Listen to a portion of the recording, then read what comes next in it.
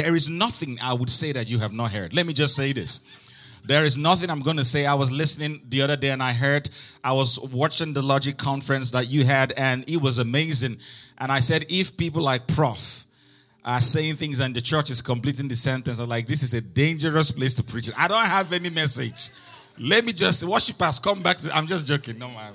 I don't have any message. I'm just going to do what God has deposited in my spirit. I have an assignment from Luke 15, verse 1 through verse 2. And I know that the First Lady is not here, but I want us to also celebrate the gift of God in her life. It's not easy to support what God is doing. Come on, I want you to clap louder than you clap for your pastor, please. Very important. Very, very important. Amen. Amen. Luke chapter 15. Now, because this is a Bible church, I'm going to read a lot of scriptures. So Luke 15, it's the story of the prodigal son, and I'm going to try to extrapolate some of the concepts that would help us understand this gospel of grace. Amen. Luke 15, verse 1. I'm going to read verse 1 and 2, and maybe I'll just pick a couple of verses there because we already know the story of the prodigal son. I wanted to do something for, I don't know, who are the people that came here for the first time? People, I don't know if you have some copies of those books. I want to give out like 10 copies of the book. You have it? Come on. I believe that it's you can say you support people, but when you support them for real, that's when you really support them. So if this is your first time of coming to the Logic Church, I just want to see you.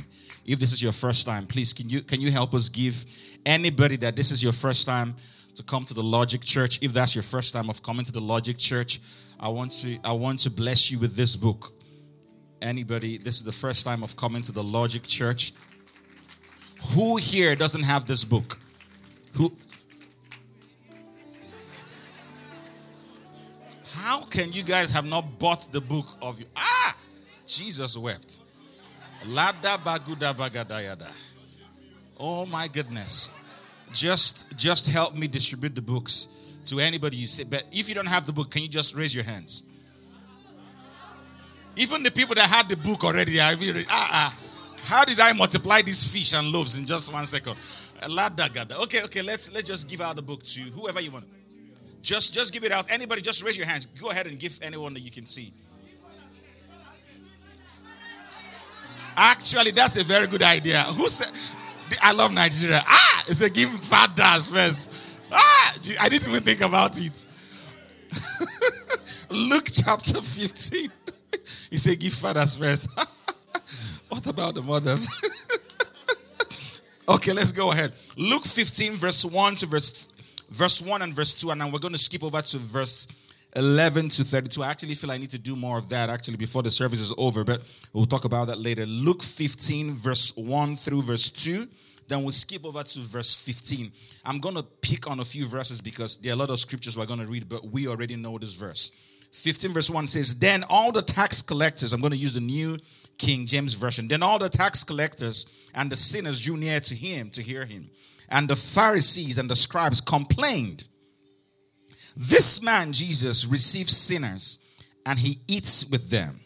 Verse 11, and a certain man had 2 sons. The younger one said to his father, Father, give me. Everybody say, give me. Give me the portion. Give me what belongs to me. So he divided to them. Everybody say them. A lot of times we think he just gave the prodigal son, but we forget that he gave them. The younger brother and the older brother.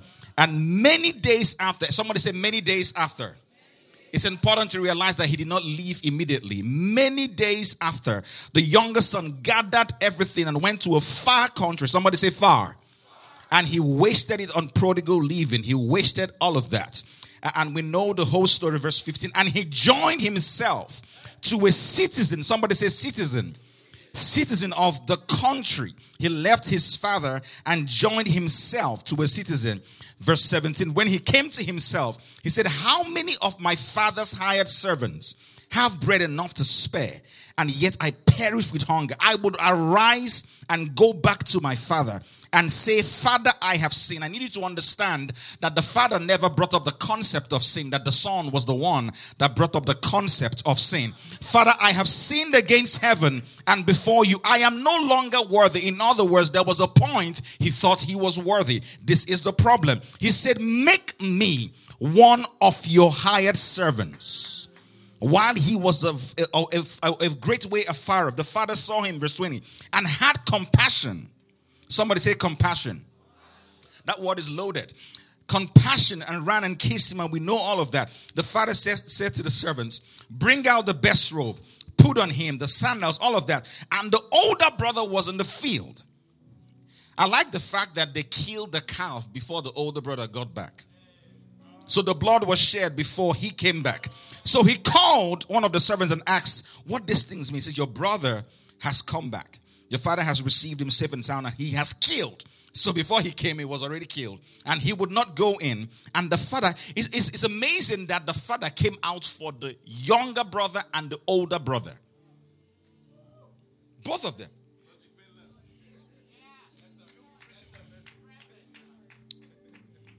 He said, the father said in verse 31, son, you are always with me.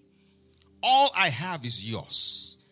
It was only right that we should marry and be glad, for your brother was dead, he's alive, he was lost, he's found. Father, I ask for the anointing that makes preaching and teaching easy. I ask that you move from center to circumference. Spirit of the living God, anything I've planned to say that you have not planned to say, take it out. And everything I've not planned to say that you have planned to say, put it back in. At the end of the day, beyond the excitement, let there be an experience. In the mighty name of Jesus, we pray. Amen. On your way to your seat, look at your neighbor and tell them, I'm better than this. And better than this. I'm better than this. I'm better than this. I want you to understand, church, that the grace of God is not just a person. The grace of God is a perspective. Everybody say perspective.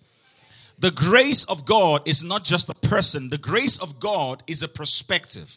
The grace of God is a lens. It's a perspective. It's a paradigm. And when you don't understand this perspective, you cannot be effective.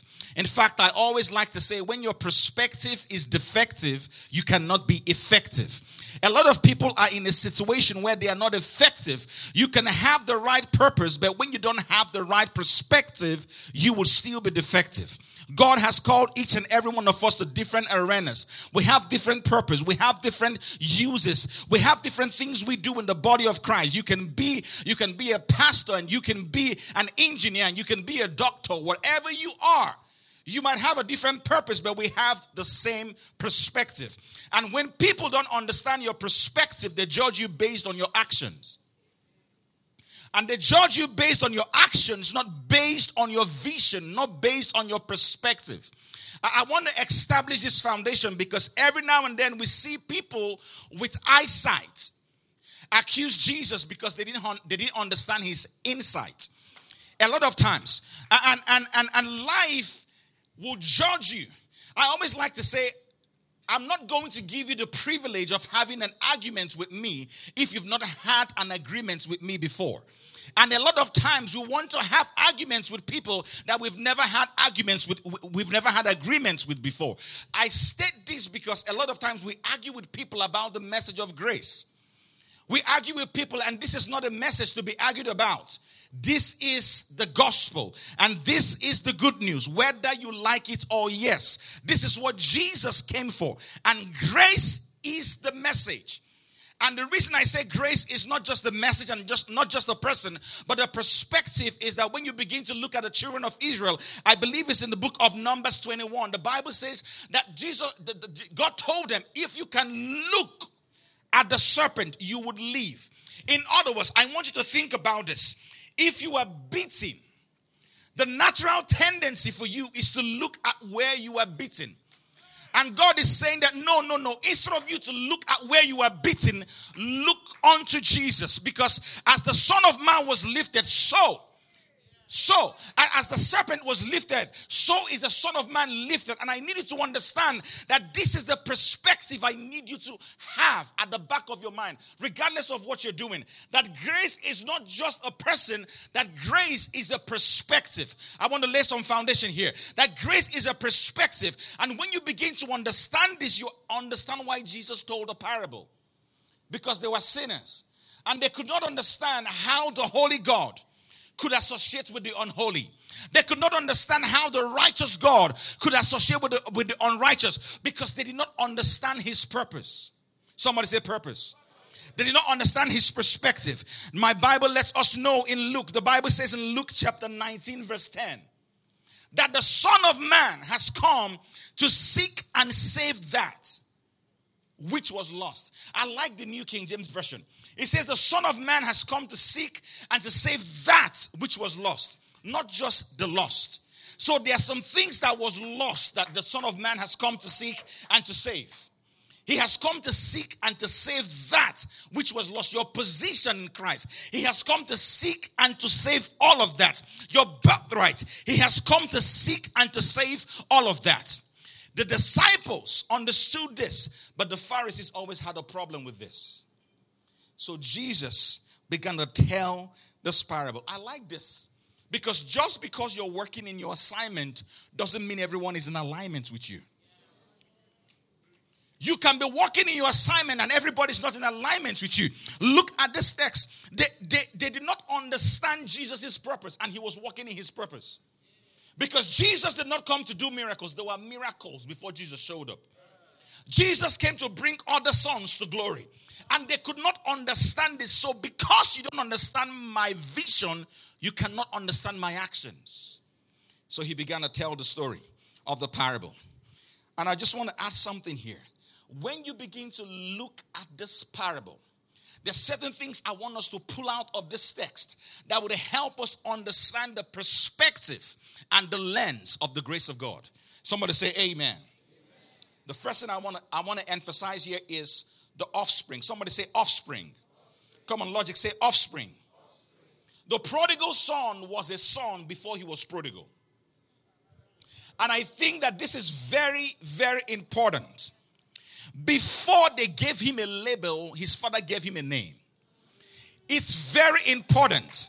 I need you to understand that your pedigree is more powerful than your problems. It's important to understand that your family lineage is more powerful than your failures. It's important to understand that your sonship came before your hardship. And so he was in hardship, but what he had to understand is that before he was in hardship, he was already a son. They called him prodigal. They called him loser. They called him promiscuous. Whatever the label is, anything after your birth is already too late to define you. Anything. He was an offspring. Somebody shout offspring. Somebody shout offspring. And I know Piflo has taught you about sonship. He has drenched you guys in teaching about sonship. And I want to add to that, because it's very important to understand that when you begin to talk about sonship, I'm going to say something. It probably will not be controversial here, but in other places I speak, it might be controversial. But you don't have a covenant with God.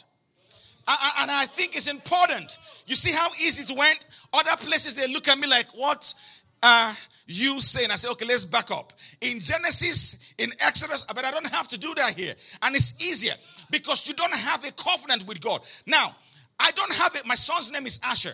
I don't have a covenant with Asher. I have a covenant with my wife, Stephanie. So Asher is basically the beneficiary of the covenant. Marco Tapelada. So he is a recipient of the benefits. Now, there is what we call different degrees of light and truth. Now, we can say you are an ambassador of God, and that is true. But now, when you say you are one with Christ, you're no longer talking about covenant, you're talking about life. And you have to understand that an ambassador doesn't have the same blood and makeup as the governor. An ambassador, if I'm an ambassador of the US to Nigeria, I don't have the same makeup and the same gene, the same blood, everything with Joe Biden. But if you are one with him, And if you are joined hairs together with him, then everything that happens to him happens to you. And so you are not in covenant. I needed to establish this because there is power in sonship. You know the scripture already. This is my beloved son in whom I am well pleased. Hear ye him. Somebody say, I am a son. I need to establish this because sonship is not a gender. Sonship is God's agenda. And a lot of times we don't understand that this has nothing to do with your feelings. Sonship is not a feeling, it's a fact. It's not an emotion, it's your position in Christ. This is what has been established. Somebody open Ephesians chapter 1 verse 5. Ephesians chapter 1 verse 5. The Bible says, having predestined us to the adoption as sons by Jesus Christ. So what God is trying to tell us is that you were already predestined as a son. Romans chapter 8 verse 15. Romans chapter 8 verse 15. It says, for you did not receive the spirit of bondage again to fear, but you have received the spirit of adoption, by whom we cry, Abba, Father. I have a 3-year-old daughter, Abigail. Abigail doesn't call me Pastor Rhema. Abigail she just says Dada. And listen, when I show up, I automatically know what she wants. Some days she says Dada. She says the same name, but I have different responses. When she is hungry, she still says Dada. When she is afraid, she still says Dada. When she is broke, she still says Dada. She doesn't say Jehovah Nissi, Jehovah Abadis. No. She says Dada.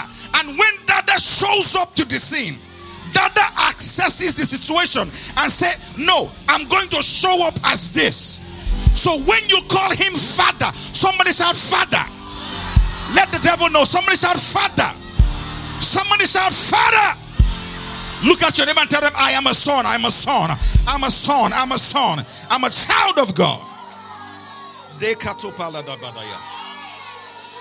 Galatians 4:6. We are starting. Galatians 4:6. Galatians 4:6. I want to use the Living Bible. It says, and because we are his sons, God has sent the spirit of his sons into our hearts. So now we can rightly speak. We can rightly speak to God as our dear Father. We can speak to God. 1 John 3:1. Oh my goodness. Behold, what manner of love the Father has lavished, promiscuous love, has lavished on us, that we might be called the sons and the children of God. Galatians 3:26. For you are all sons of God through faith in Christ Jesus. I'm trying to establish that before the prodigal son left, he was a son. I know what I did, but do you know who I am? How is it that you can remember what you did last night, but you cannot remember what Jesus did 2,000 years ago? How is it that the enemy can remind you about what you did last year? Do you remember what happened to you last month? Do you remember what happened to you last week? But the enemy also cannot remind you of what Jesus did. If there is any past you must focus on, is the past of what Jesus did. I can't understand, because the enemy reminds you of your past. He judges you based on your worst days. No. It's based on his worst day. Because Jesus had a bad day, so we can always have a good day. Somebody say, I am a son. I'm a son. Don't lose that perspective. Don't lose that perspective. Don't lose that perspective. Don't lose that perspective. Don't lose that perspective. You are not a son because of your behavior. You are a son because of your birthright. Don't lose that perspective. Don't lose that perspective and paradigm. This is my beloved son. You know, when my son makes a mistake, I don't remind him of what he did. I remind him of who he is. I say, Asher, why would you do that? You're better than this. I don't say, Asher, why did you do that? You're stupid, you're an idiot. Do you know, I brought you into this world, I will take you out. No, I don't say all of that. You know how we talk? I brought you into this world. I will take you out how I want.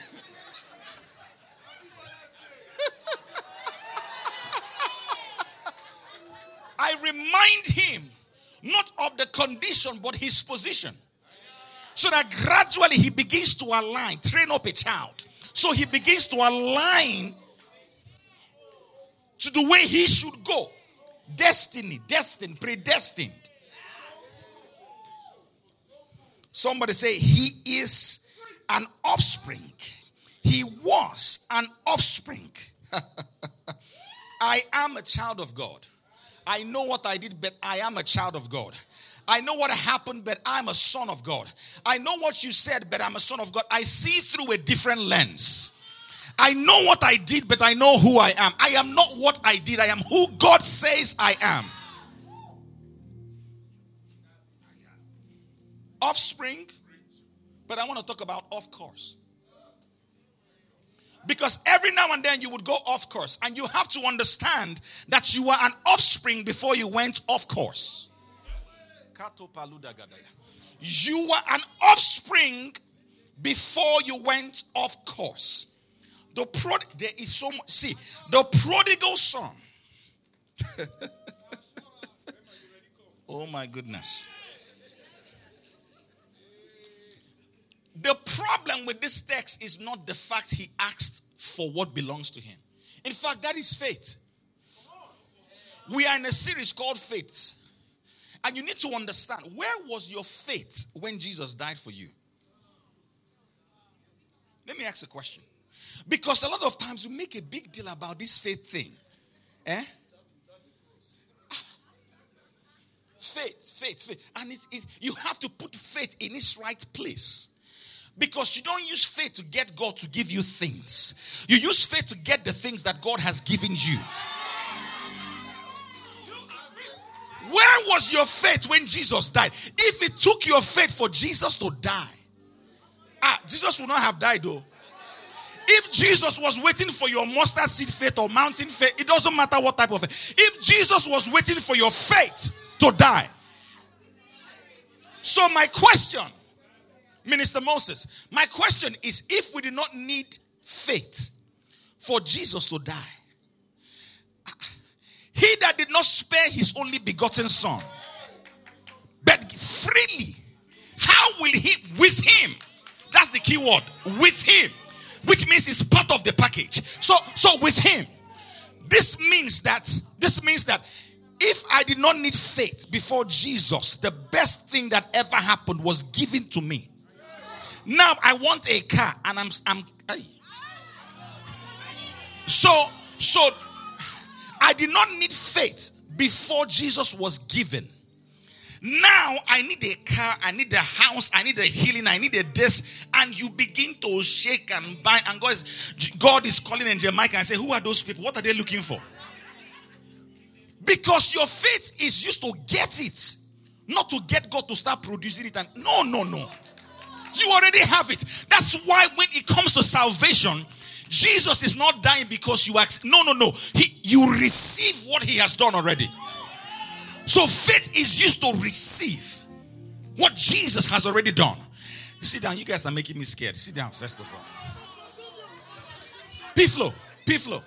Do you know, I was thinking about this the other day, and God told me that it takes faith, more faith for the believer when he falls. I say, how? He said, because you now if I have been fasting and praying, Makato Paluda, you start vibrating. You come here, you're like, I'm filled with the power. Nothing they happen. You feel like you are, Christians, now you know how we do things. But if you just finish doing something crazy and wrong, and people says, so you be leading us in prayer today. Say, prayer. Hey, prayer. Go, hey. Thank you. My voice is not good. All of a sudden, And God began to tell me that is when you need faith to believe that you are not what you have done. That's when you need the lens. Thank you, my brother. You need the perspective. That is where faith kicks in. Because it's easy to say, I'm the righteousness of God till you fall. When you fall, then you quote it and it's not sounding heavy like people said it in church. You say, why is my own not... It's not coming out. But sonship is not a gender. It's an agenda. It's not a feeling. It's a fact. My son doesn't wake up and say, Daddy, I don't feel like... Shut up. You are a son. So when you fall and when you sin and when you fall, all of a sudden you start saying, I am a new creature. Say, the thing is not sounding like I'm a creature. Hey, this thing, did they create this thing well? That is when you need faith. This boy told the father, give me. I was thinking about this. Give me what belongs to me. And he took it and went to a far place. Why would a son that has security be looking for insecurity? Why would a son that has stability be looking for instability? Listen, when you don't know what you want or what you need, what you don't have looks like what you want. When you don't know what you need, what you don't have, the grass becomes greener on the other side without knowing it's just plastic. And so this boy did not understand the difference between his source and his resource. And he went to a far place. Grace is the most used and abused gift. It is used, but it can also be abused. Watch this. Of course, you know it's free, but it's not cheap. I thought about this. Pastor Mark, I thought about this. And I thought to myself, this boy told the father, give me what belongs to me on Sunday, Monday, Tuesday, Wednesday, Thursday. This boy is still at home. Hold on a second. Why did you tell me to... Hold on, I don't understand though.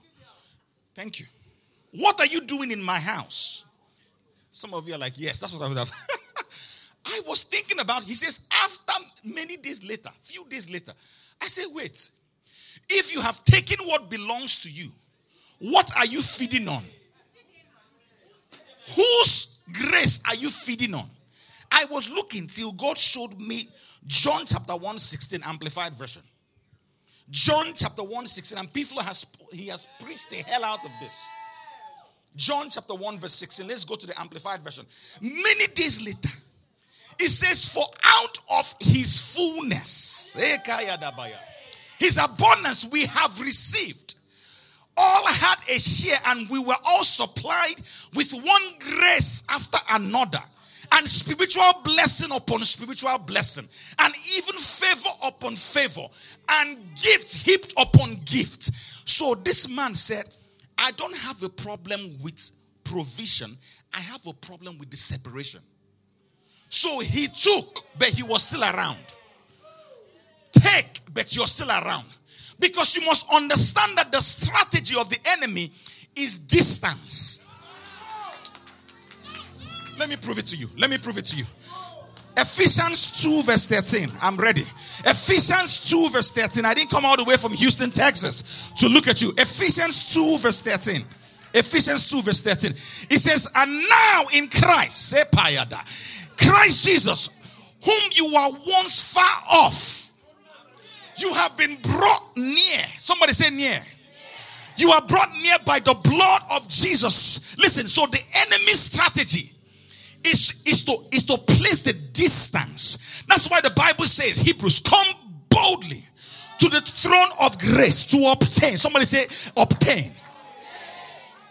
So this young boy obtained and stayed.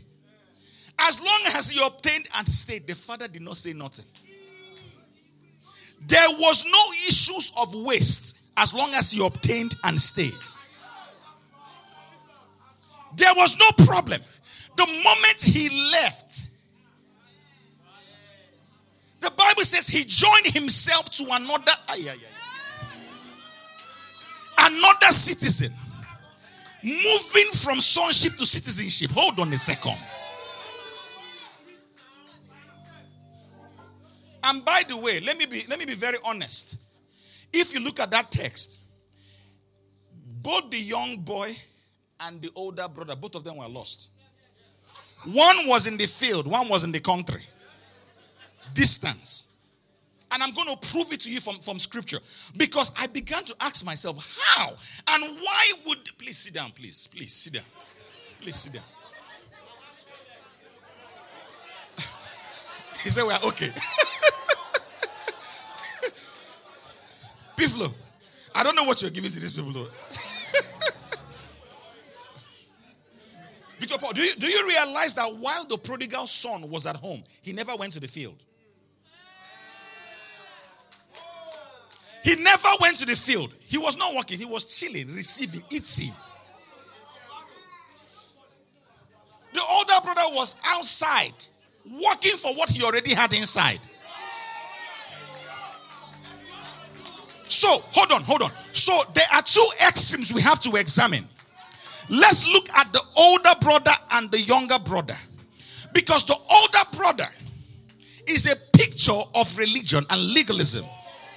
Where you say, I have to work for what I have or already have in order to earn it. And the younger brother was a picture of liberalism and he had rebellion.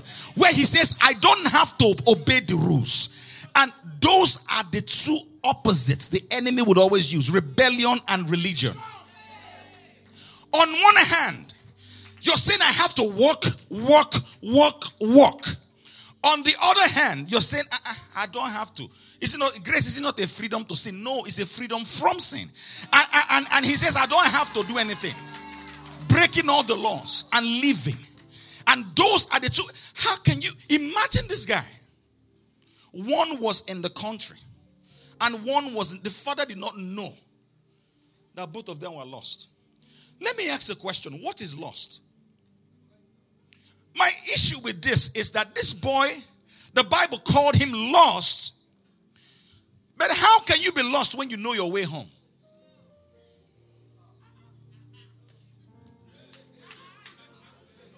So maybe lost doesn't mean when you don't know where you are. Lost is when you don't know who you are and why you are. And so this boy was lost, but when he came to his senses, he says, I will go back to my father. And he went, he didn't use GPS. He knew exactly where to go to. He was not lost because he didn't know where he was. He was lost because he didn't know who he was. And that's the same thing with the young boy, the young brother and the older brother. Both of them did not know who they were. One was working for what he had. One was wasting what he had already. Rebellion versus religion. The father said something. The father said, or the brother told the father, I have been working for you. And he said, you have not given, hold on. You have not given me. The Bible says he divided unto them. Then all of a sudden, the older brother is saying, you have not given me anything.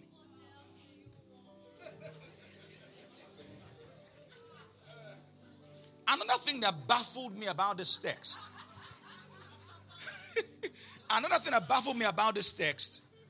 Is the fact, Piflo, do you know that this boy did not want to fellowship with the father? He was actually wanting to fellowship with his friends. He says, you have not given me a kid to go and have party with my friends. Oh my goodness. You don't even want to party with me. So you want to take the kid. And that's why when there was a party in the house with the father and the boy, he had a problem. Because he didn't really want to party with the father. He wants to party with the friends. So the father had two. The father had two sons in the house. Lost. One was saying, you did not give me. One was saying, give me everything. One was saying, I'm rebellious. One was saying, I'm religious. And that is where we find ourselves in this text. One says, I have been working.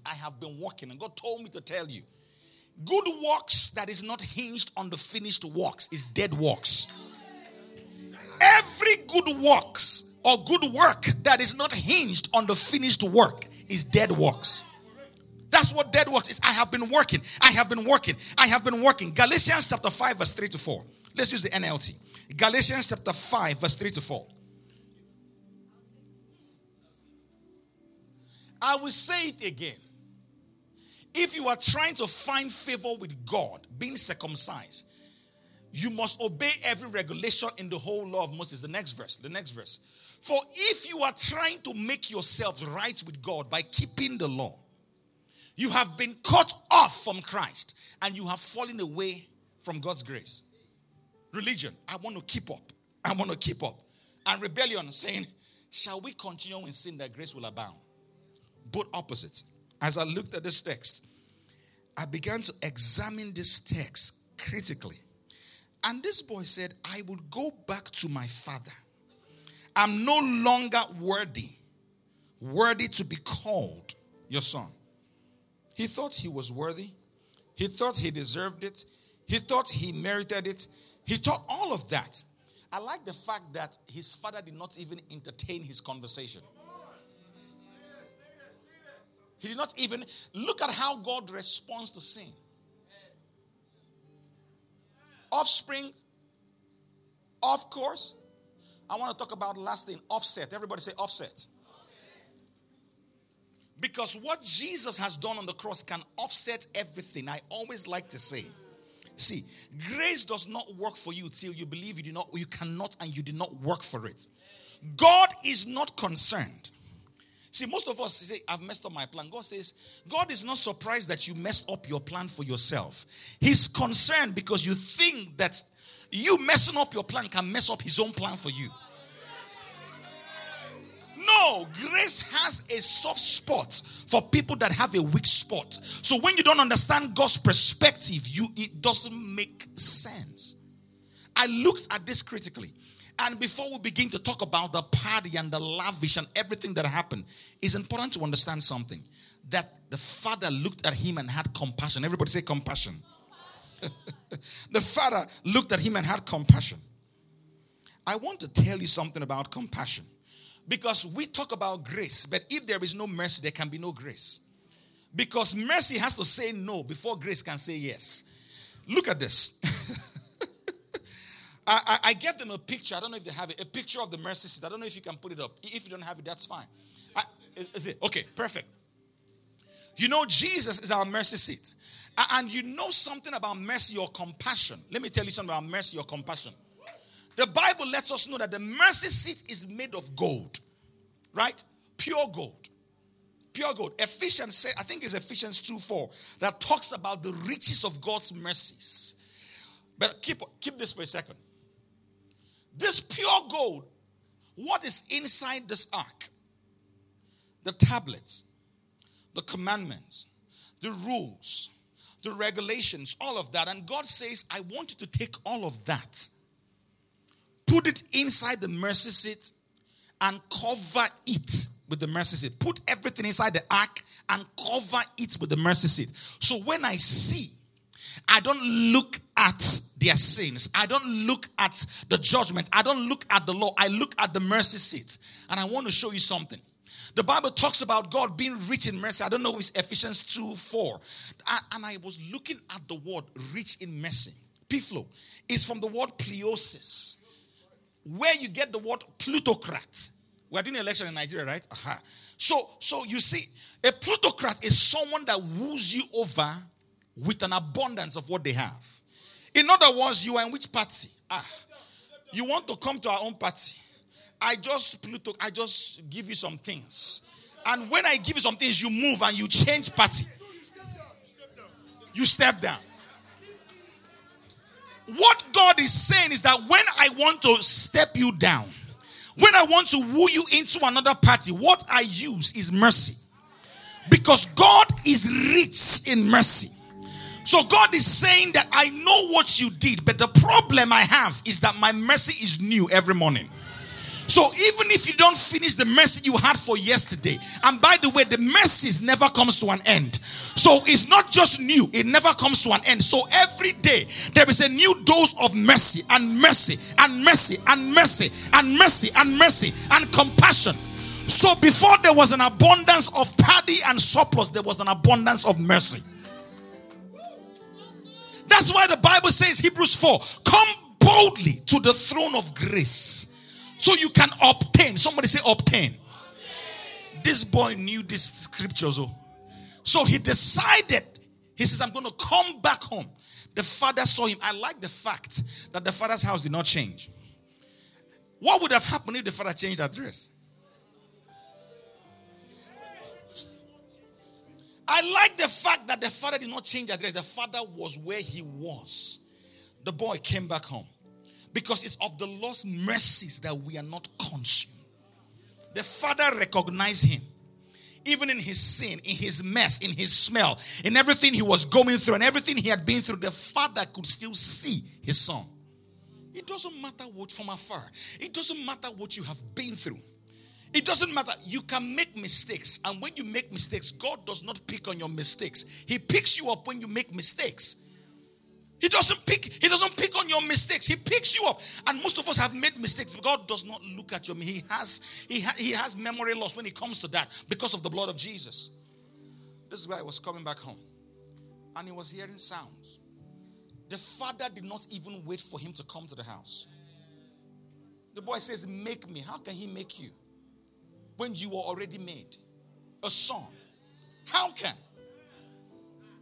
What would have happened if the prodigal son met his brother on his way back?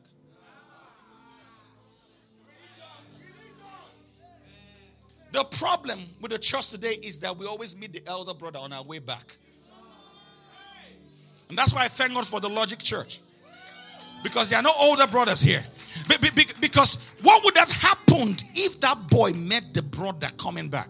So where are you going to? He blocked the road. Go back to where you came from. And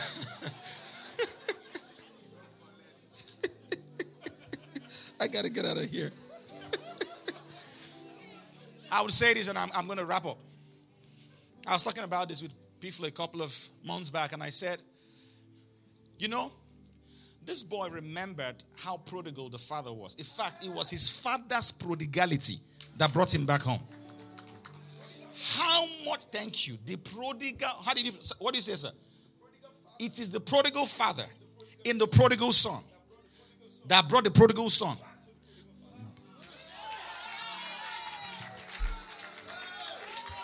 He sat there and said, hold on a second. I know my father, we waste things. We share, we are pliosis, we are plutocrats. There is an abundance of, there is surplus, good measure, pressed down, everywhere. So why am I here begging? And why? Is the father's plutocrat, he was like, how can I be here starving? I'm better than this. How can I be here looking for bread? I'm better than this. So he remembered the father's mercies that never comes to an end. He remembered the father's grace. It is of the Lord's mercies that we are not consumed. And that's where I want to peg this message today. That wherever you are and whatever you have done, God says, I still see you. I know what you have done, but I see you through a different lens. God says, because I cannot help but I am a plutocrat. I am rich in mercy. When I want to buy your votes, I don't give you cars. I don't give you houses. I give you mercies. I give you mercy. My mercy is new every morning. My grace is sufficient for you. That's what I give because I am gracious. I want to talk to every prodigal son that has gone far. Online or just in the house. And you say, you don't know what I've done. And I did this. And I did that. And I did this. And God is saying, first of all, I don't change my address. I'm going to be here waiting for you. But the moment you take the first step, I'm going to take the next step. And God is saying, even before you come in, I'm going to meet you outside. I'm going to meet you outside. I'm going to change. I'm going to do all of that before you come in. Because the stench of your robe cannot stop me. I'm going to come for you. I need you to understand, wherever you are under the sound of my voice, you were a son before you became prodigal. You were a son before anything about your past you cannot change. It's not a limitation, it's just information. Don't make your past an excuse to fail. Make it a reason to succeed.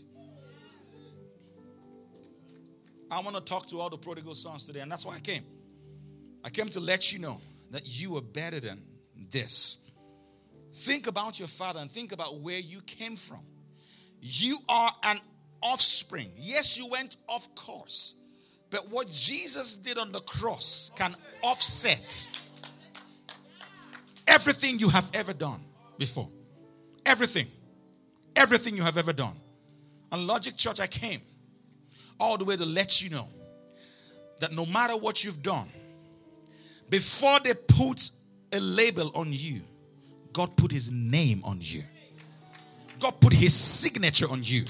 God put his seal on you.